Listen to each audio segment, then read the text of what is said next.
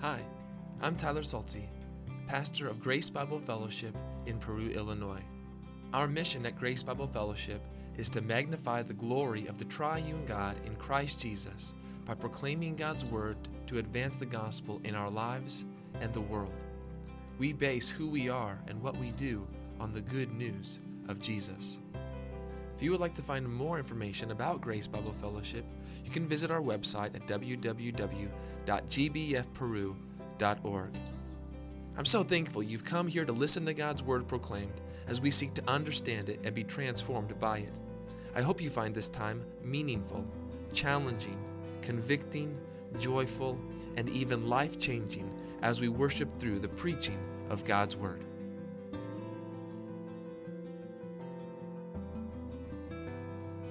I invite you to take your copies of the Scripture this morning. Open them to the book of Exodus, chapter 22. This morning we will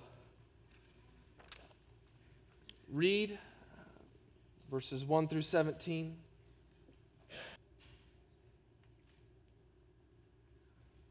I believe, and I hope it's not presumptuous for me to say, we believe in the sufficiency of Scripture.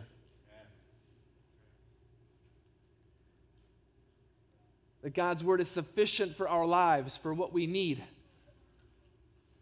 and sufficient for the most important things in our lives. And it's sufficient in Exodus 22. It's sufficient enough that we would say, we're not going to skip over it. We're not going to pretend it's not there. We're going to read it. I'm going to try to preach it because it's God's Word. And God's Word brings life. God's Word is truth. And it's what God uses to sanctify His people. So, even Exodus 22, we're reminded that we believe in the sufficiency of God's Word. And that it would say something to us this morning. Even though it was written thousands of years ago, it's still God's Word.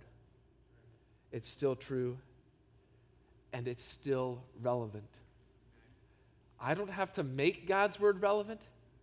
It is relevant. Just like I don't have to make God relevant. He is relevant all the time, every day, all day. So we thank Him for His Word. Let's stand together then and read Exodus 22, the first 17 verses. When I get to verse 17, after I finish reading that, I will say, "This is the word of the Lord," and together we will say, "Thanks be to God." Exodus 22. Hear the word of the Lord. If a man steals an ox or a sheep and kills it or sells it, he shall repay 5 oxen for an ox and 4 sheep for a sheep. If a thief is found breaking in and is struck so that he dies, there shall be no blood guilt for him. But if the sun has risen on him, there shall be blood guilt for him. He shall surely pay. If he has nothing, then he shall be sold for his theft. If the stolen beast is found alive in his possession, whether it is an ox or a donkey or a sheep, he shall pay double.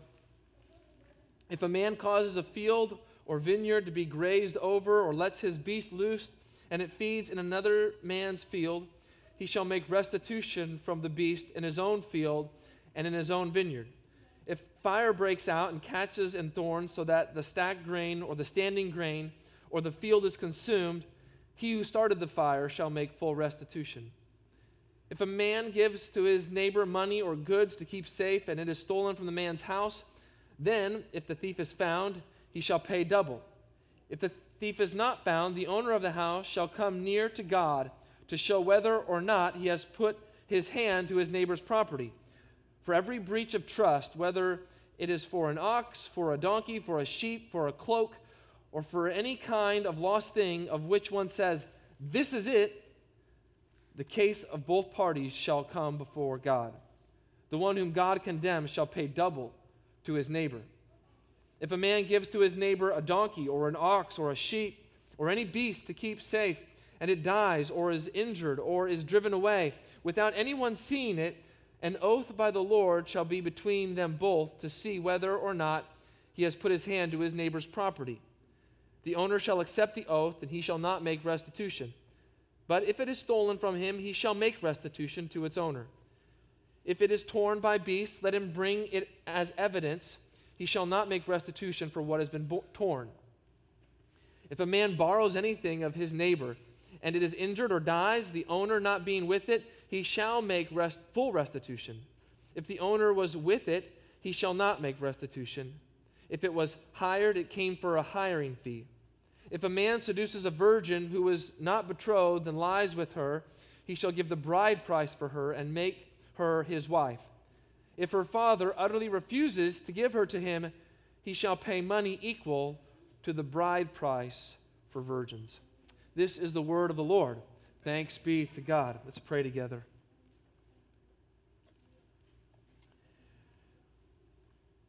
Most merciful Father,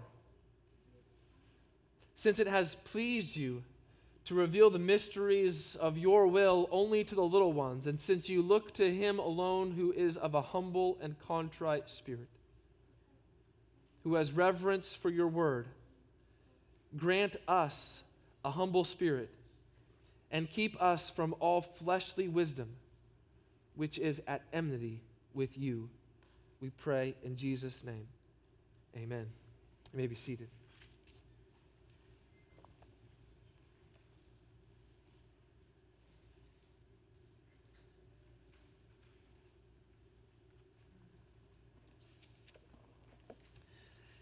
In his letter to Philemon, the Apostle Paul pleads with Philemon to be reconciled to his runaway slave Onesimus,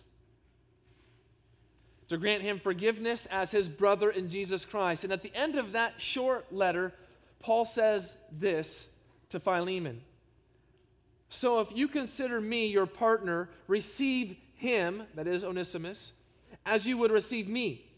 If he has wronged you at all or owes you anything, charge that to my account. I, Paul, write this with my own hand. I will repay it, to say nothing of your owing me even your own self. In an amazing turn of events, Paul says he will pay the penalty. He will pay the fines. He will even pay what perhaps Onesimus might have stolen from Philemon when he ran away. What's even more amazing is if we consider that Paul at this time is writing from prison. He doesn't have great sums of money to pay Onesimus's fines. Yet he reminds Philemon of a greater reality. Onesimus might owe you money of which I'm willing to pay, says Paul, but you owe me your spiritual life as the one who brought you the gospel of Jesus Christ. Could it be that Paul was even calling Philemon to consider the grace of God in his own life as he accepts Onesimus back into his fold, into his house, even after what he could rightly exact from him as a fugitive? Paul was willing to make restitution. He was willing to make it right by paying the penalty of what Onesimus owed Philemon. Onesimus had sinned. He had wronged Philemon. But there was a way back to reconciliation. Have you ever heard someone say, who wronged another, "What can I do to make it right? How can I fix it?" Maybe you've heard others respond to that request. How would people respond if someone says, "What can I do to make it right?" Could it be that sometimes people would say, "There's nothing that you can do to make it right. I've been so hurt, I've been so offended, there is nothing that you can do." And in this way, they can hold on to that offense, and oftentimes they are ready and willing to bring it up whenever it is convenient for them. they hold it over their heads. And there you hang, maybe perhaps in a perpetual state of unforgiveness. Another equally wrong response is that when someone asks, what can I do to make it right? You would multiply exponentially what it would take to make something right, so much so that it becomes too much. Here's a laundry list of all the things that you need to do. And if you do this huge laundry list of things, then and only then will I forgive you.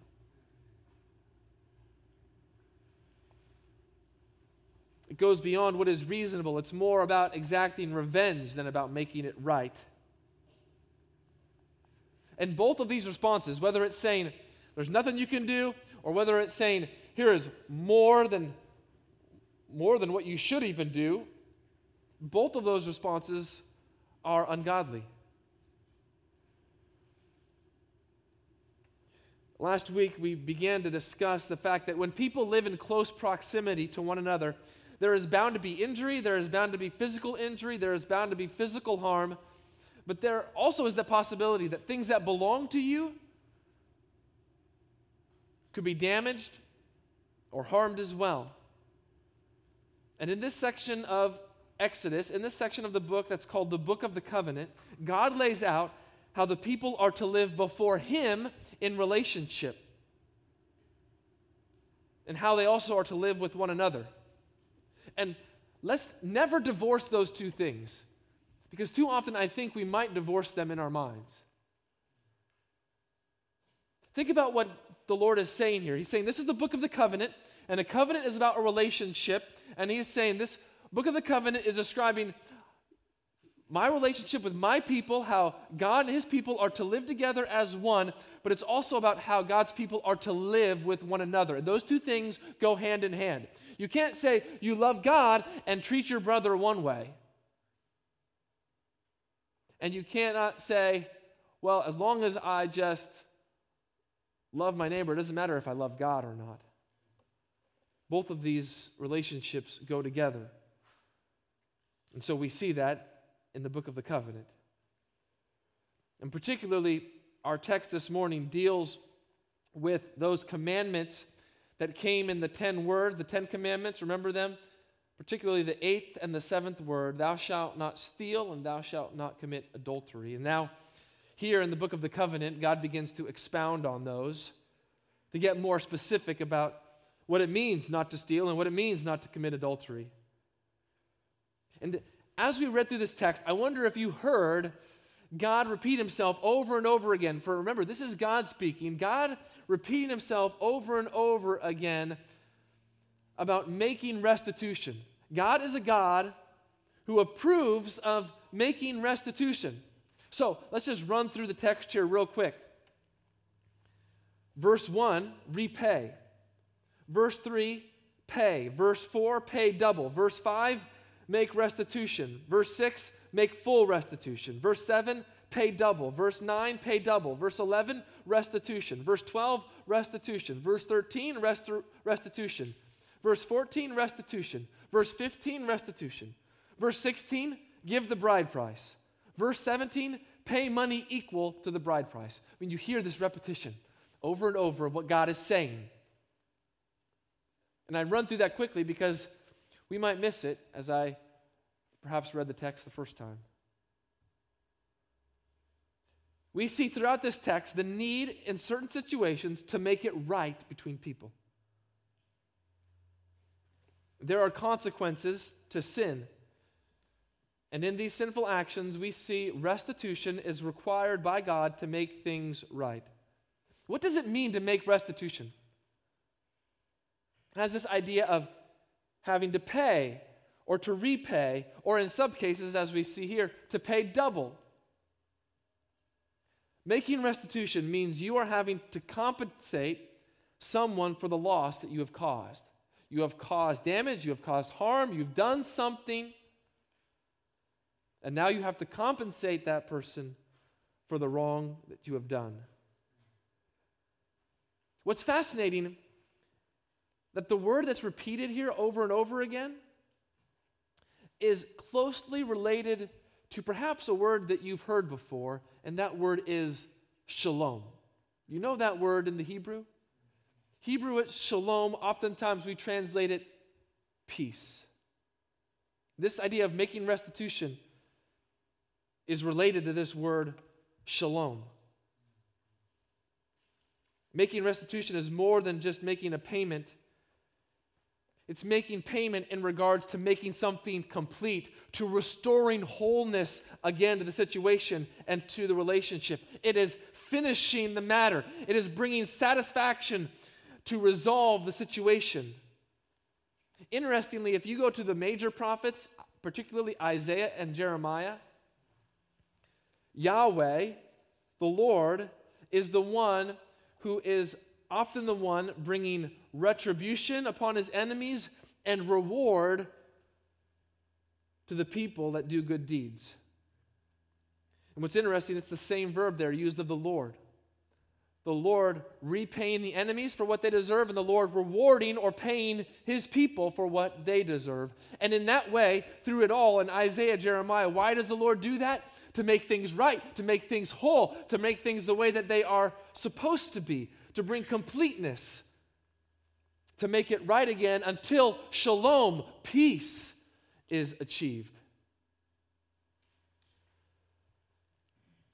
And so as we think about this underlying idea here of why the Lord would want there to be restitution made, it's because the Lord wants to live at peace with his people, and the Lord wants his people to live at peace with one another. As we are going through the law, I hope that it highlights how so often we fall short of what God intends. We see ourselves as sinners when we look in the mirror of the law. So we need, again, to look at God's law, to see who God is, to see who we are, and to see how we should respond and live.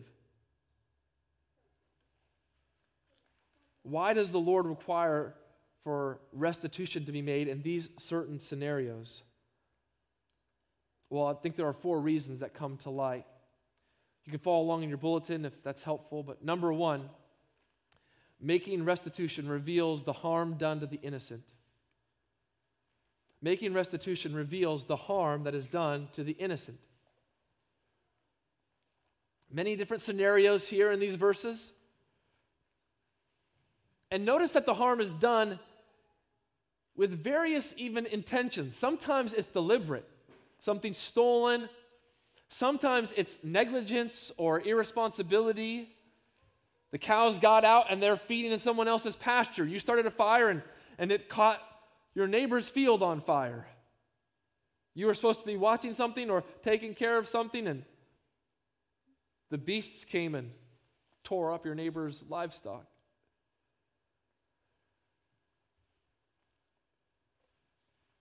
Whatever happens, there's an innocent party that's been harmed, and it needs to be made right.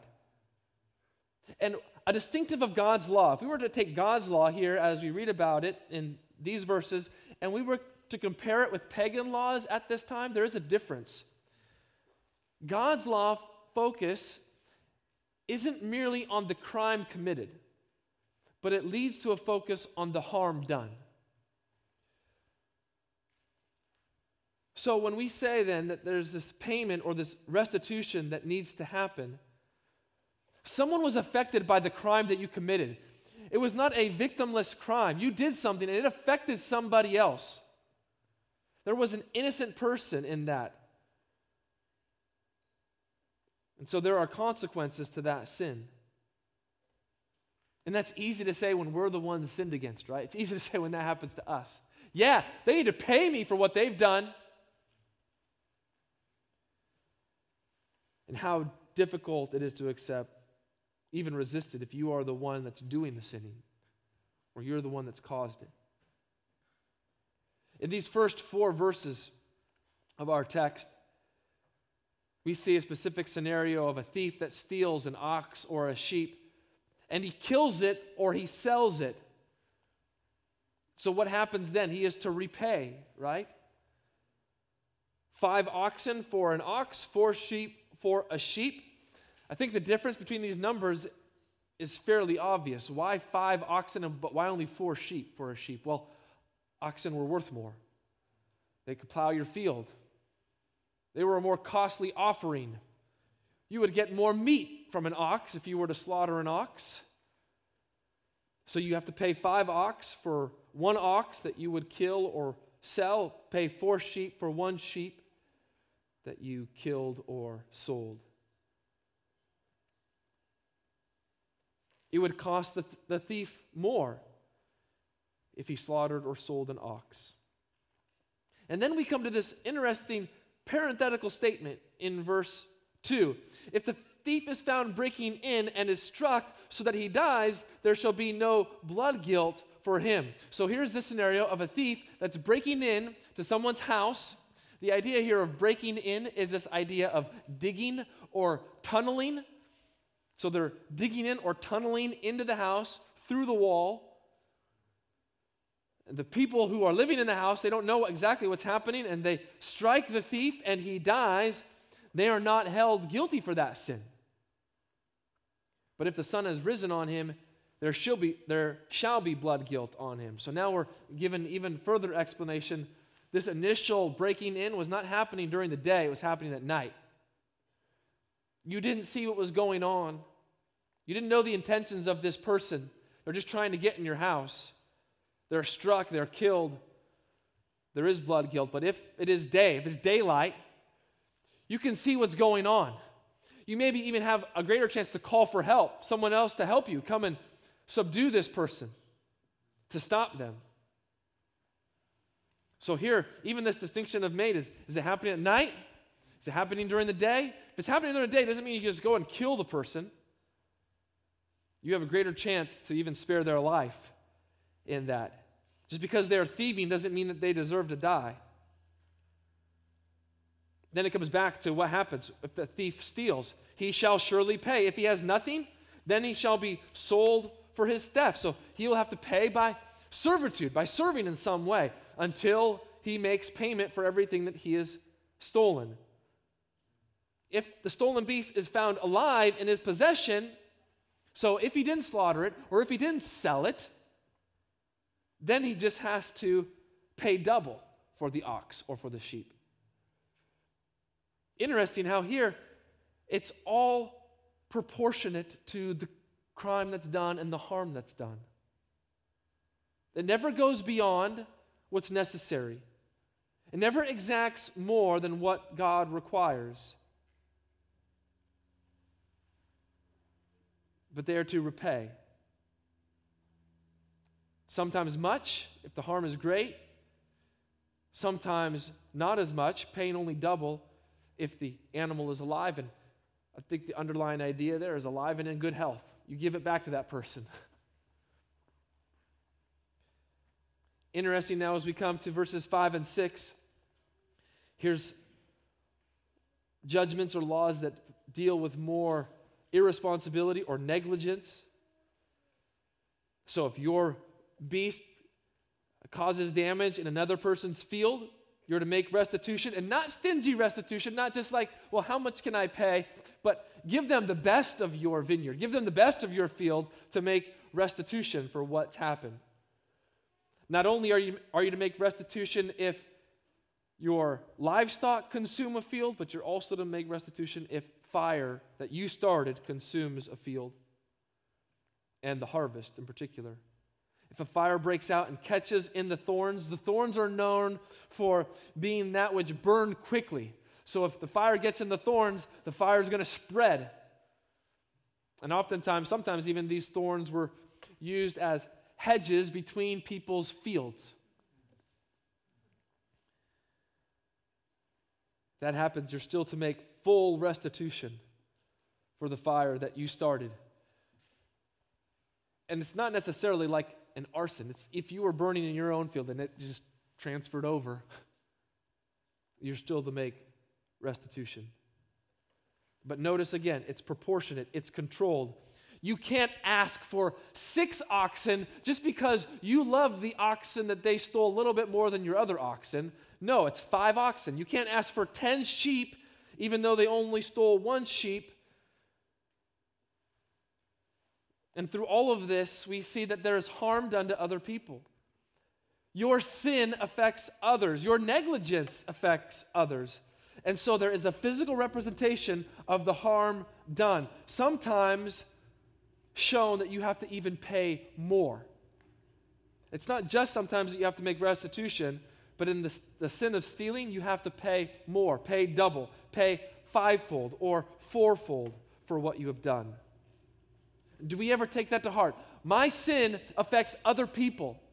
My sin affects my wife. My sin affects my children. My sin affects my church. My sin affects the place where I live, my neighbors perhaps. My sin affects other people. What sin in your life is there that you think, I can have this sin and no one else is going to need to know about it? No one else is going to be affected by it? That is not true.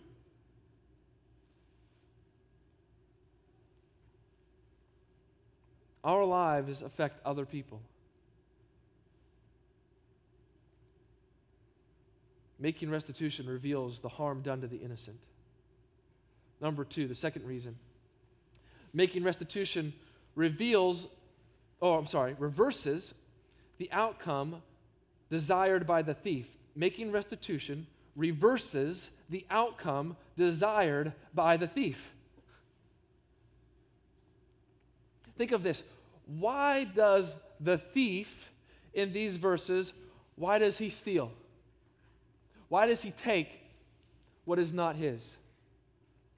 Because he wants to get ahead. Because he wants more.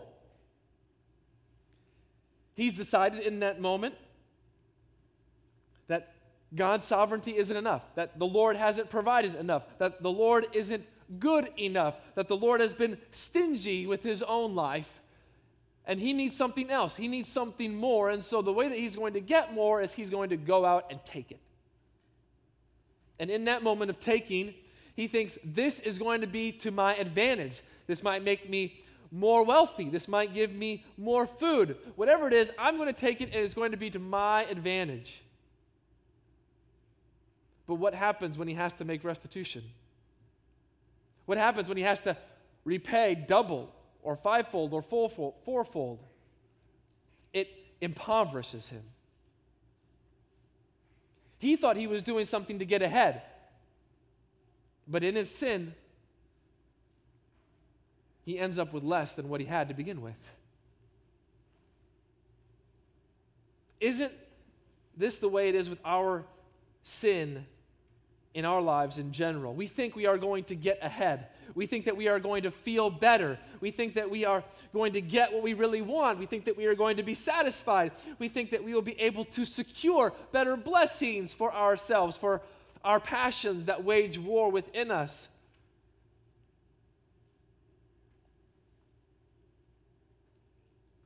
What promises have your sinful flesh made to you? If you do this, you'll get ahead, you'll feel better, you'll like it. All of those are empty promises. We are left more empty, more unsatisfied, more distraught, more despairing.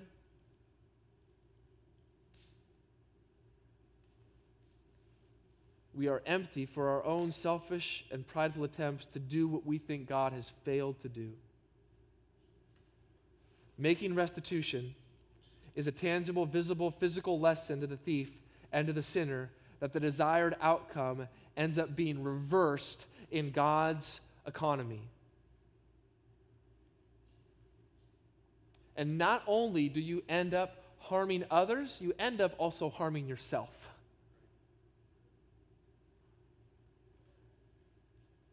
Number 3, making restitution reminds us that God knows everything. Making restitution reminds us God knows everything. In the second half of our text, it all revolves around you giving something to your neighbor for them to keep safe. So, verses 7 through 9, you are giving your neighbor either money or particular goods for them to watch over, to keep safe.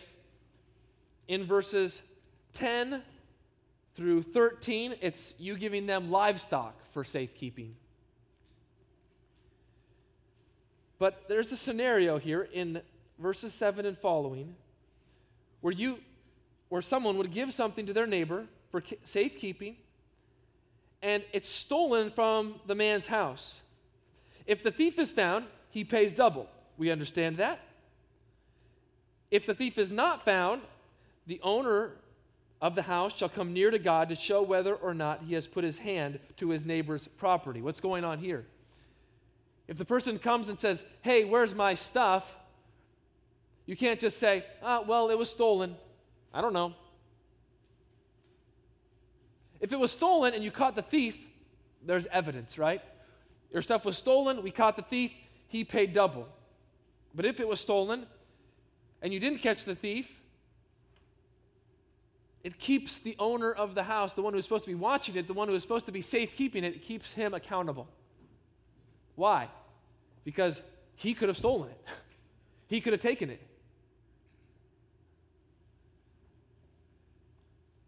And it's interesting here what happens.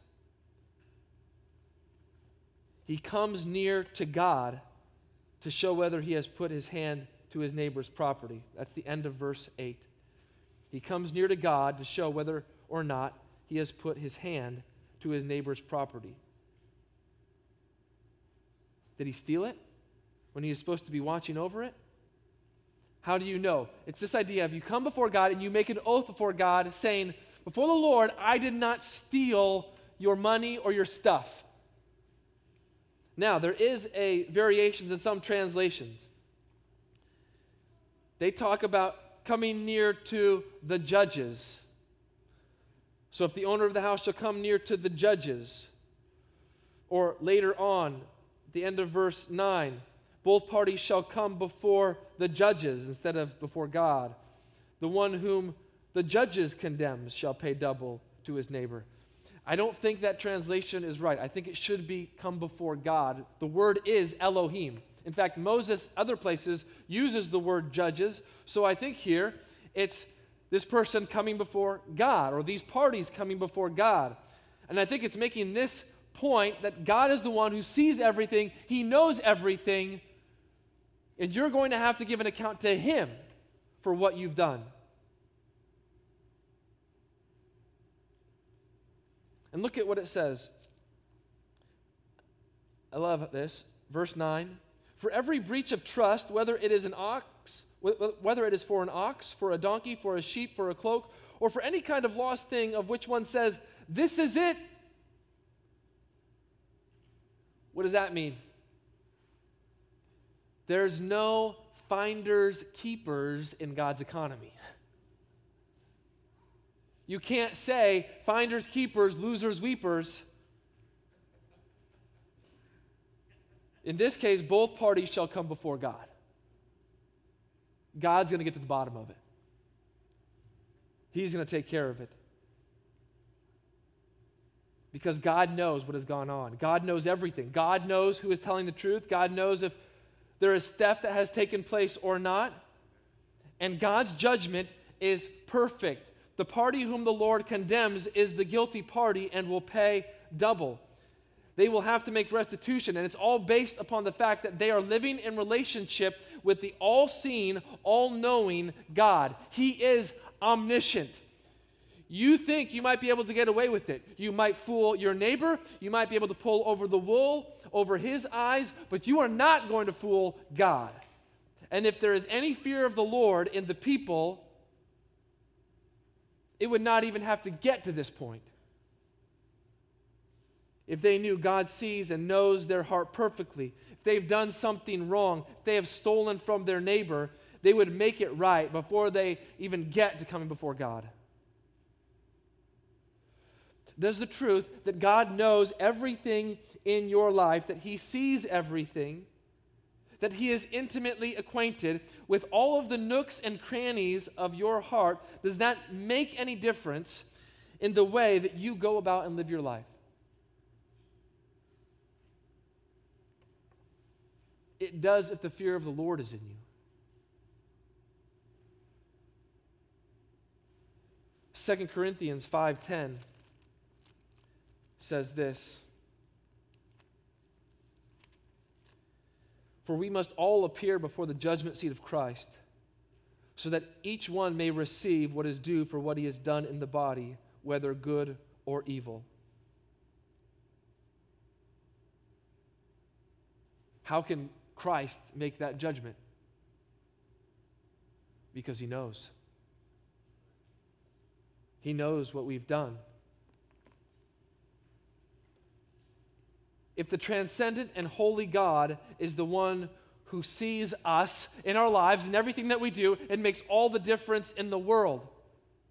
It gives us a view towards his greatness, his majesty, and his glory. And our life then becomes more about honoring and exalting and proclaiming him than about anything else.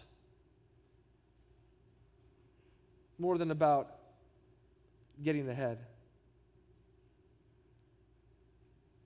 Making restitution reminds us God knows everything. And number 4, making restitution recognizes the guilt of our sin. Making restitution recognizes the guilt of our sin and the deliverance that we have in Christ. Making restitution recognizes the guilt of our sin and the deliverance we have in Christ.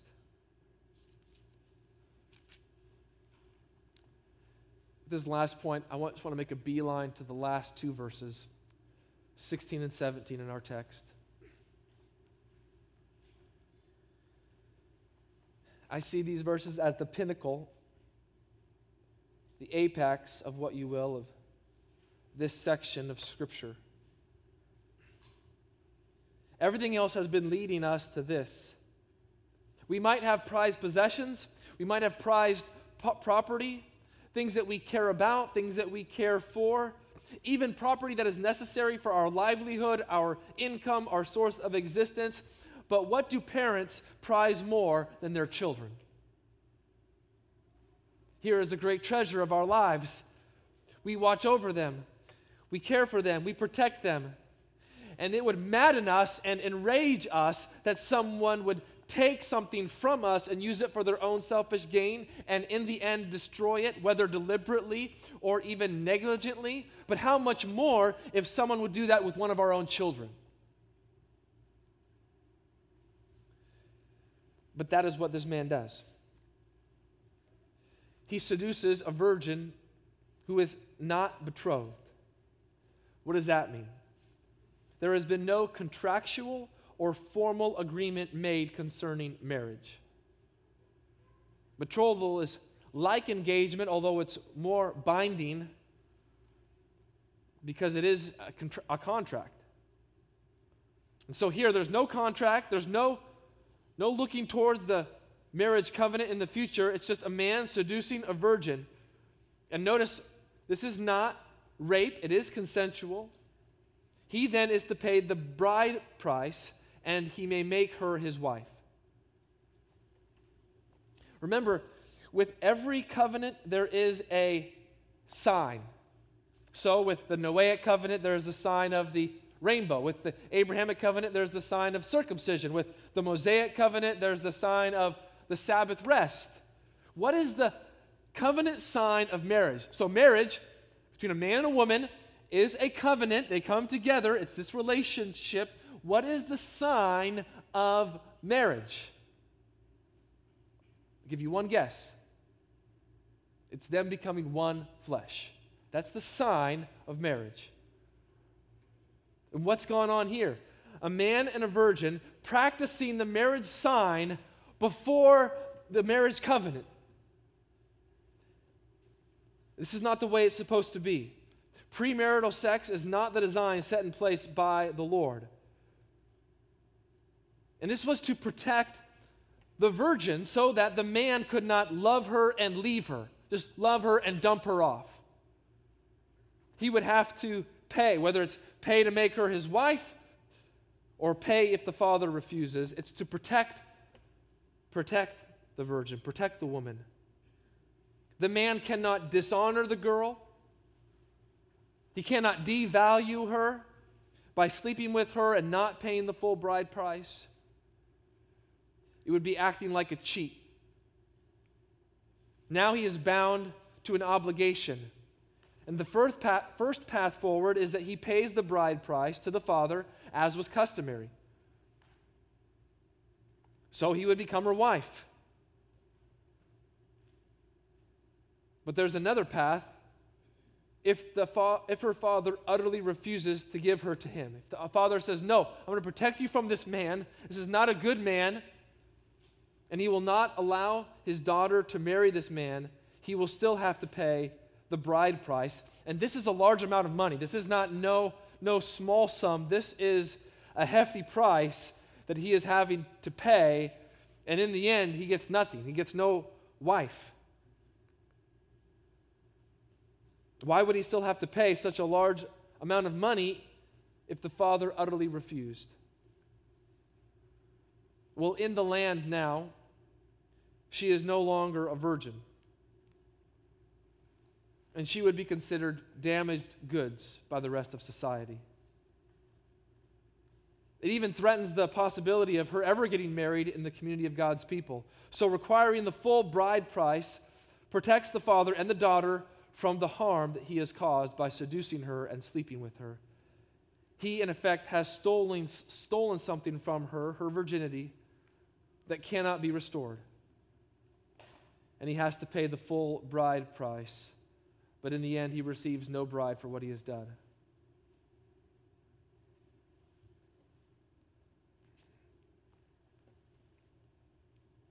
What do all of these things have to do with us?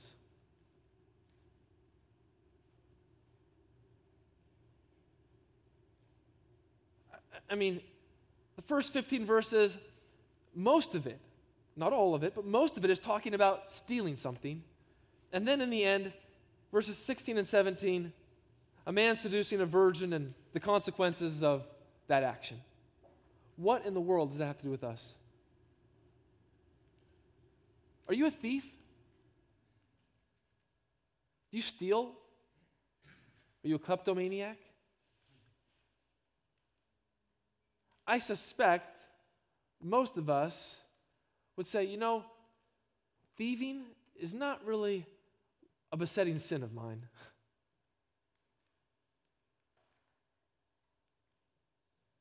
I'm not a thief. I haven't taken anything. I haven't stolen. How does this pertain to me? What if all of this is pointing to a greater thieving? In fact, the most colossal heist that's been attempted on a grand and cosmic scale. A stealing that is worse than even stealing from our fellow man. It's a stealing from God. Where we try to steal His glory, where we would rather have glory for ourselves rather than give glory to Him. We are image thieves saying we want to define ourselves. We want to be made in our own image, not in God's image. We want to determine who we are. I want to be who I am. Let me define myself. Could it be that we are knowledge thieves? I don't want God's knowledge. My knowledge is good. I will attain knowledge for myself. Just like Eve in the garden. What was she tempted with? The tree of the knowledge of good and evil. It's not enough that God gives me knowledge. I'm going to go out and I'm going to find my own knowledge. We are kingdom thieves. I want to be the king. I want to rule my own kingdom. I don't want to be in God's kingdom. We are creation thieves. The thing that God has created, we take those things and now we begin to worship those created things rather than the Creator. We are power thieves. We want the power. We want control. We are control thieves. We are joy thieves. I'm going to give myself joy. I'm not going to get joy from God. I'm going to find joy myself. We are love thieves.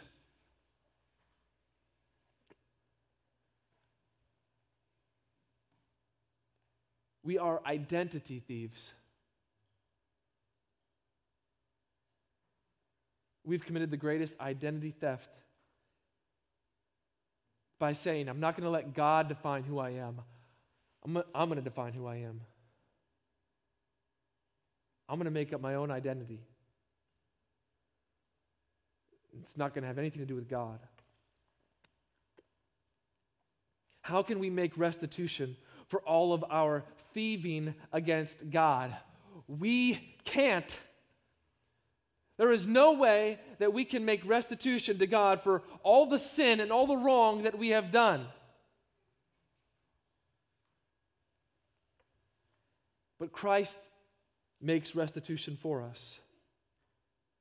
He paid the penalty. He paid the price that was necessary so that we could be forgiven. Turn to 1 Peter chapter 1. 1 Peter chapter 1.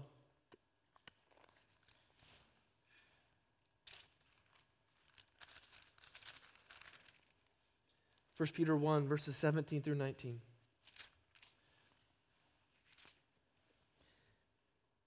And if you call on him as Father who judges impartially according to each one's deeds, conduct yourselves with fear throughout the time of your exile, knowing that you are ransomed from the futile ways inherited from your forefathers, not with perishable things such as silver or gold, but with the precious blood of Christ, like that of a lamb without blemish or spot.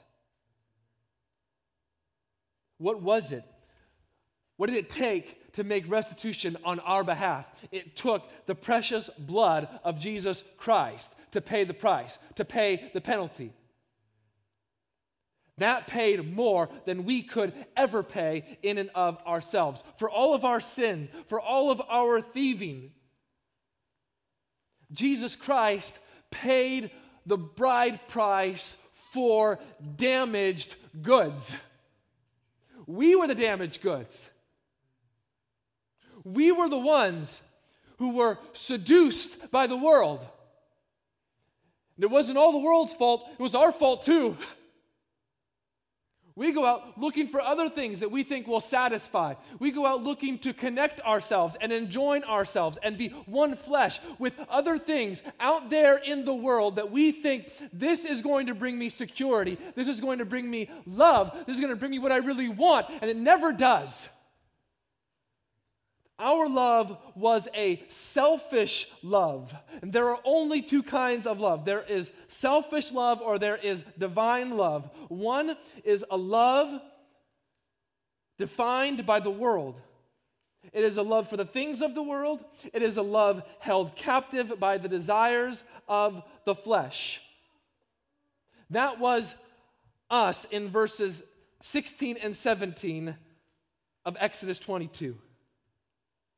But there is another love, a divine love, a love that is defined by God, that is selfless, that is willing to deny self, that is able to put to death the desires of the flesh by the Holy Spirit. That is a love that only we can know from God. Having been seduced, we are damaged goods. But what did Jesus Christ do? He came and he took his bride who was wallowing in her own blood, who was dirty and defiled, and he washed her and cleansed her. He restored her. He brought back all of the value that had been lost. Do we ever see ourselves as the one who is unclean, has been washed by Jesus? Look at 1 Corinthians 6 with me. 1 Corinthians 6, 9 through 11.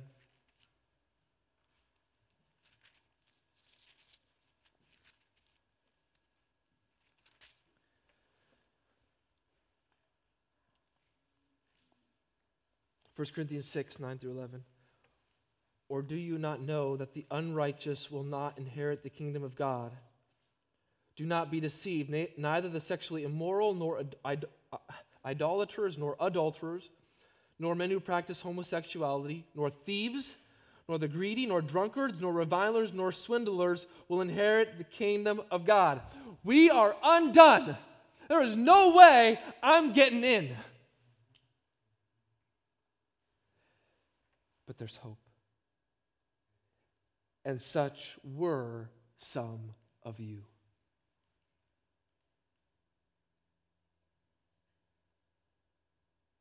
But what? You were washed.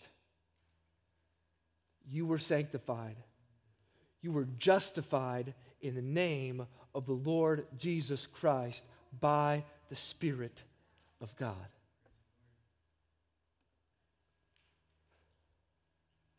That's the washing, regeneration, being made new that we need, that only Christ can do. And He did that for His bride, the church.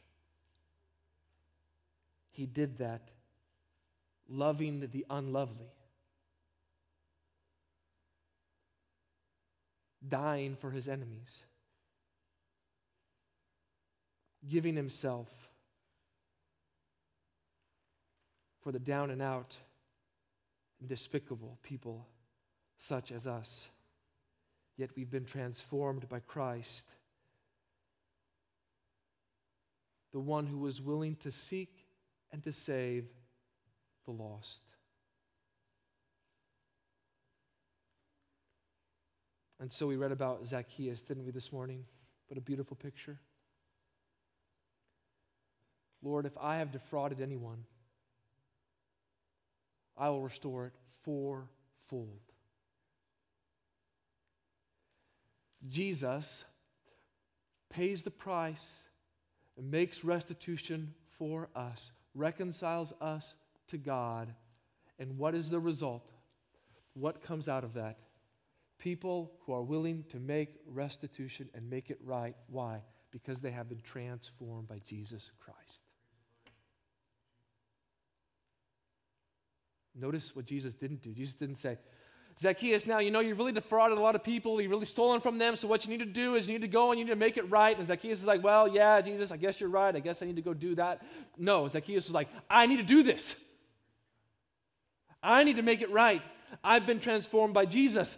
He's given me a new life. I also am a son of Abraham.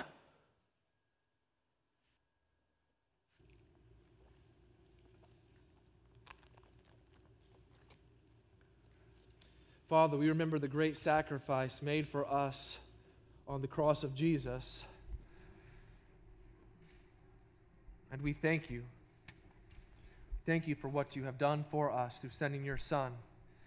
Thank you for the life that we can have in Him. Thank you for the washing that we needed to make us whole. Thank you for the new hearts we have in Christ. May we always remember the sacrifice of our Savior. Pray this in His name. Amen.